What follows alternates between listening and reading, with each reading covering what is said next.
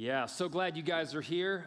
2 weeks ago, I had the privilege of opening the book of First Timothy and just saying, what's this book all about? We're going to continue that. But let me just say, when I opened the book last 2 weeks ago, I actually read from a letter that I wrote to my mom. You know, she kept everything, and I got past the embarrassing comments about breaking up with my high school sweetheart, you know, that stuff.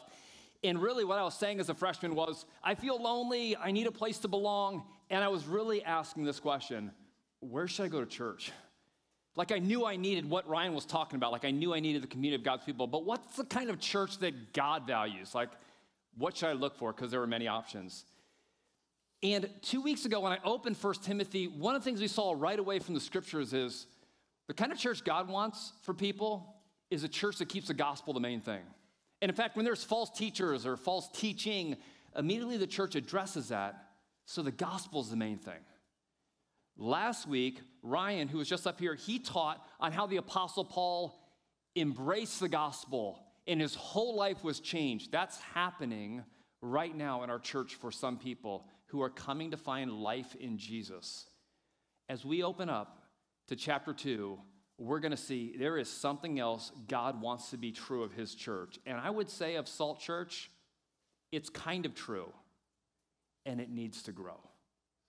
So we want to be the church God wants us to be. Open up to 1 Timothy 2 and listen carefully. If you've got a Bible or an app, listen carefully because the first part of this is like me teaching, but I'm only going like half time today. The rest is crowd participation. I'm dead serious. If you're a brand new person, you're like, oh my word, maybe I came on the wrong day. Maybe you did, or maybe you came on the best day. You can let me know afterwards.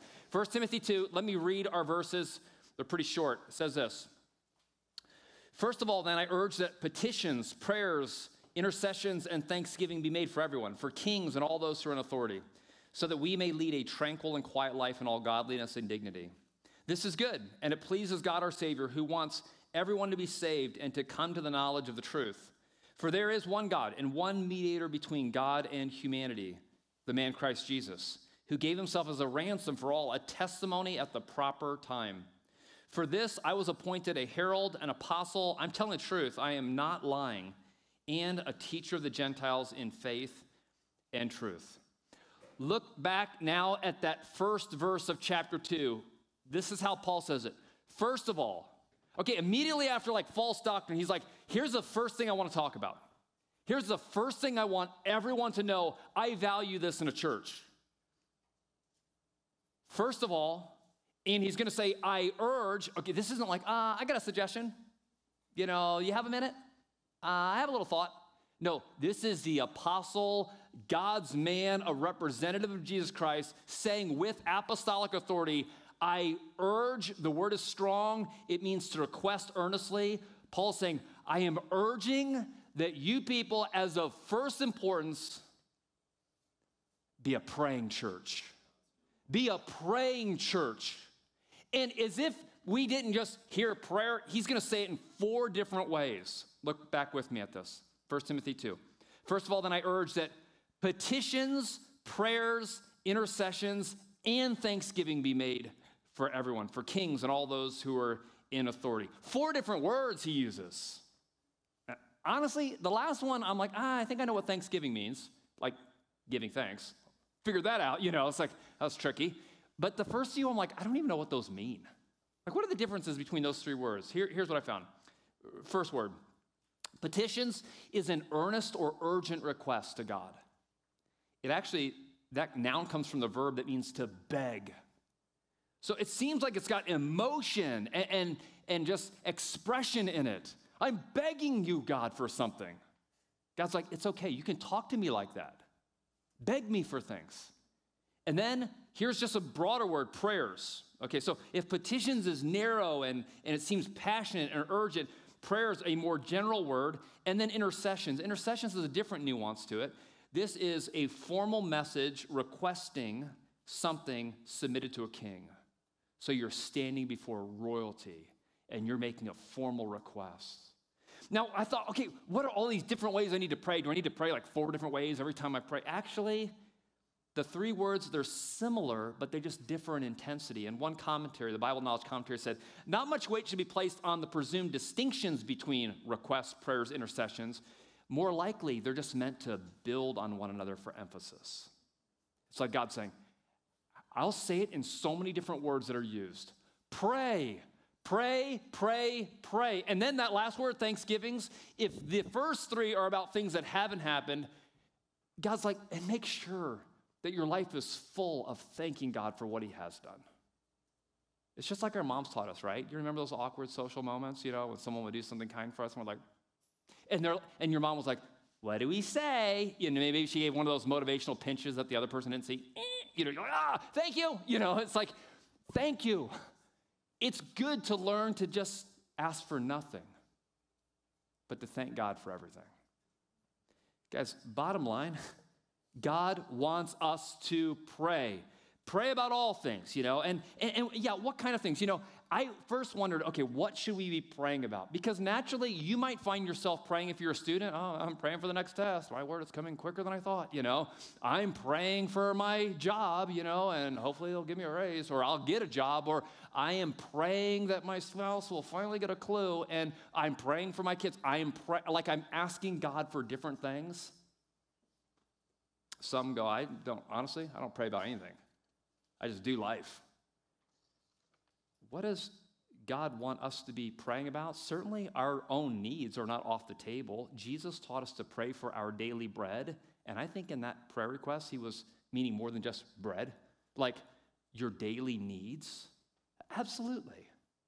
But this passage is going to open us up as a church to the kinds of things God wants us praying for, and it's more than just us. Look back at 1 Timothy 2.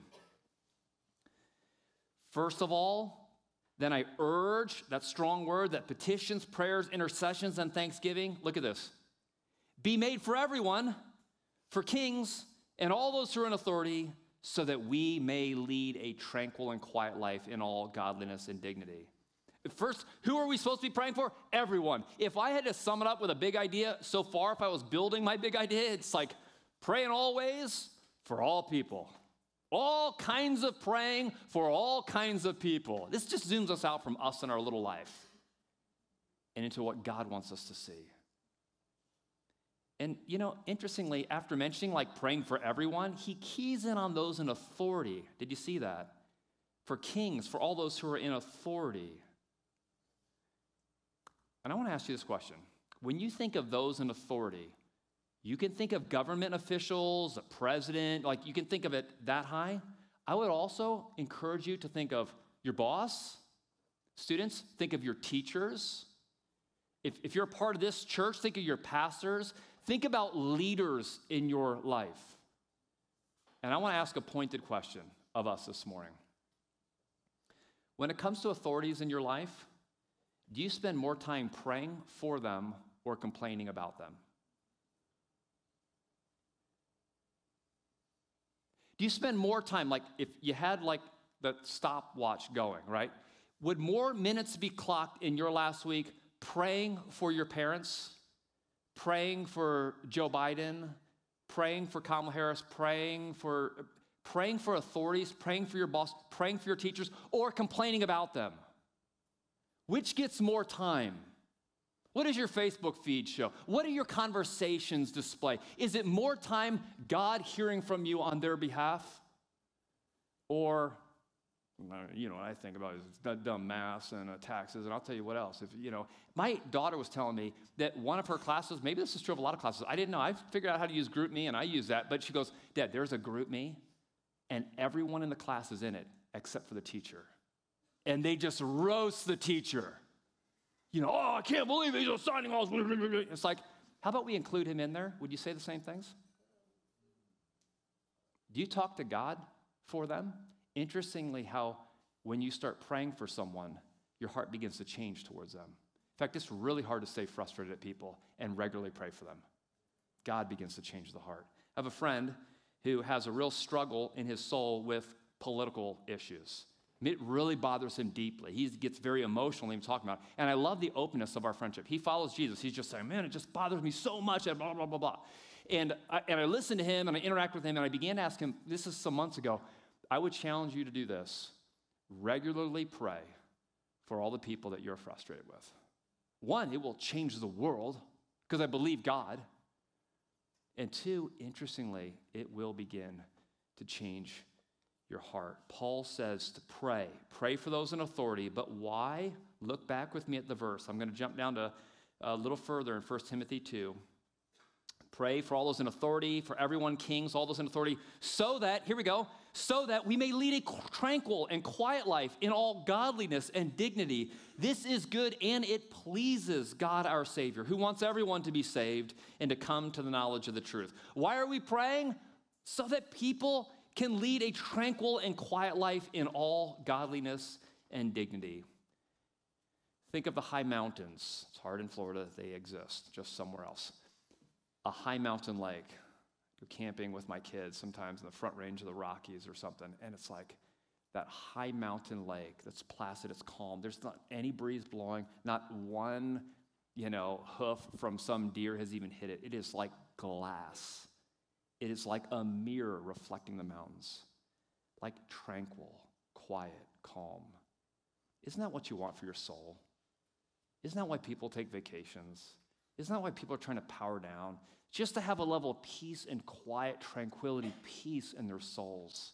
It's like we want heaven on earth, and we're praying, oh God, your kingdom come on earth as it is in heaven. We would love to have that shalom, that peace that can only come from God. Paul is saying, pray for those in leadership because how they do affects our lives. The chaos that was in my home growing up between my mom and dad totally affected my life as a kid. The chaos that happens in government totally affects those they lead. Pray for them so that we might lead a tranquil and quiet life in all godliness and dignity. Paul says in verse 3, this is good, and it pleases God our Savior, who wants everyone to be saved and to come to the knowledge of the truth. Paul goes, this is good. I don't think just meaning like the tranquil, peaceful lives. I think he's saying that prayer back in the beginning of the passage, that's good. And then he connects it with something even more. He says, this is good. It pleases God, who wants everyone to be saved and to come to the knowledge of the truth. Oh man, all of a sudden you start praying for them. You might even want them to know Jesus. I was talking to a gentleman not long ago, within the hours, being super open and honest about, I don't know, that I could, put my faith in a God who could forgive murders like the Taliban.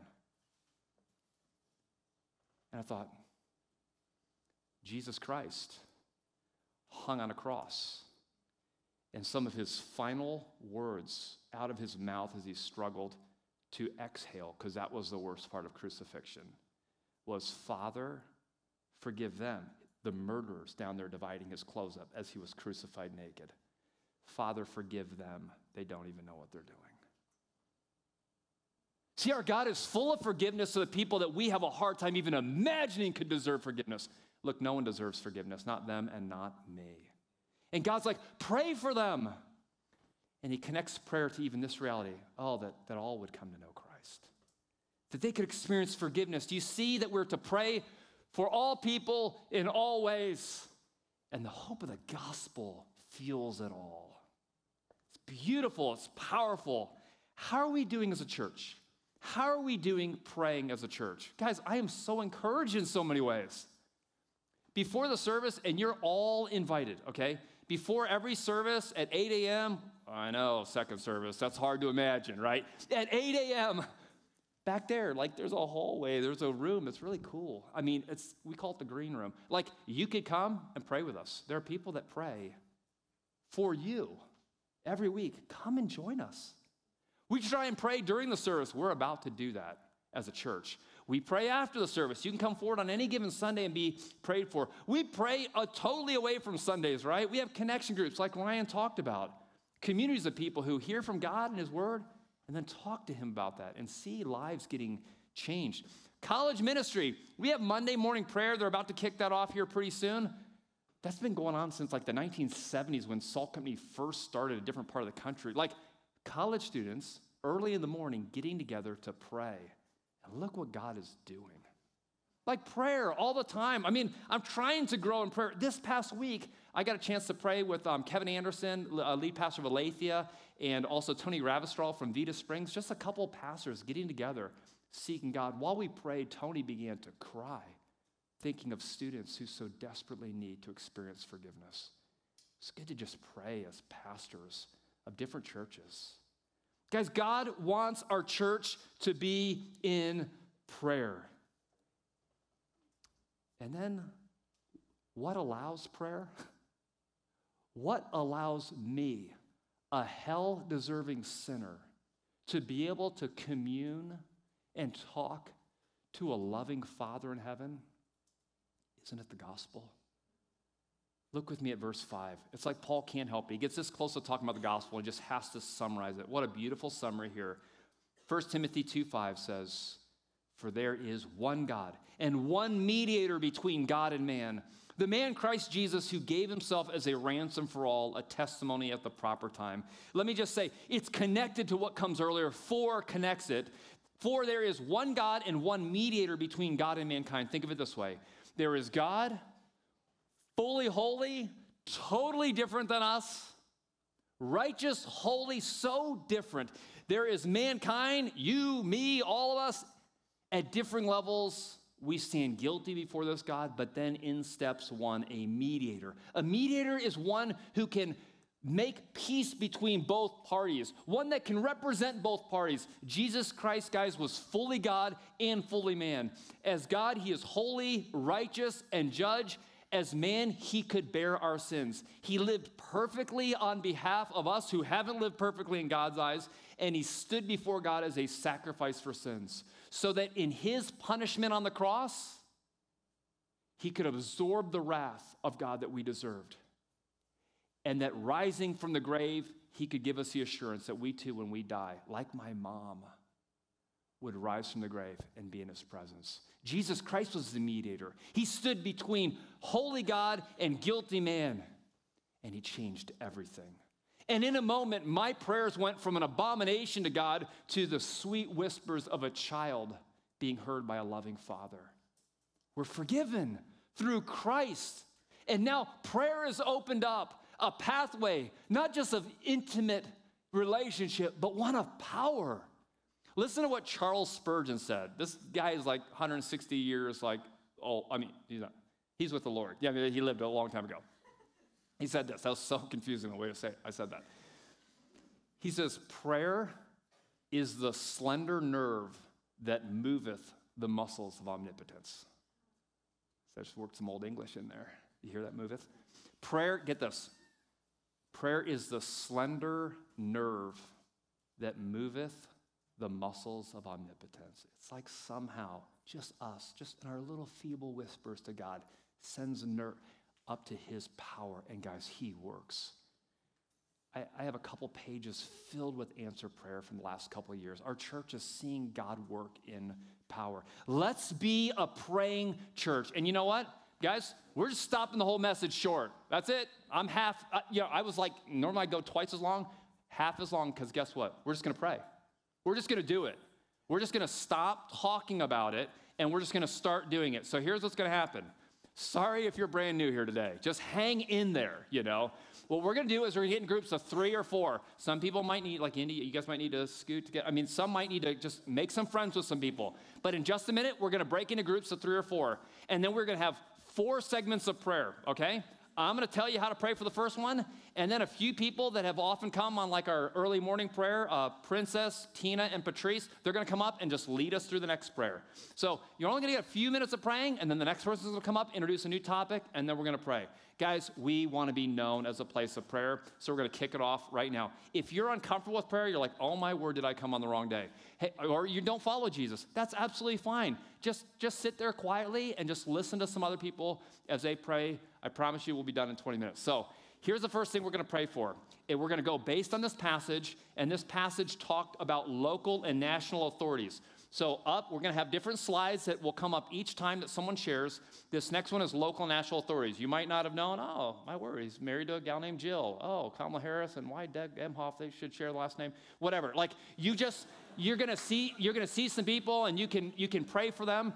And you might also go, you know what? Some other authorities that Paul mentioned, like my parents, like my boss, like these are the ones I need to be praying for. Guys, for the next 4 minutes in small groups, pray for authorities. These chairs are bolted to the ground, huddle up, and then we're going to keep moving. So ready, set, go. Time to pray. You're on your own.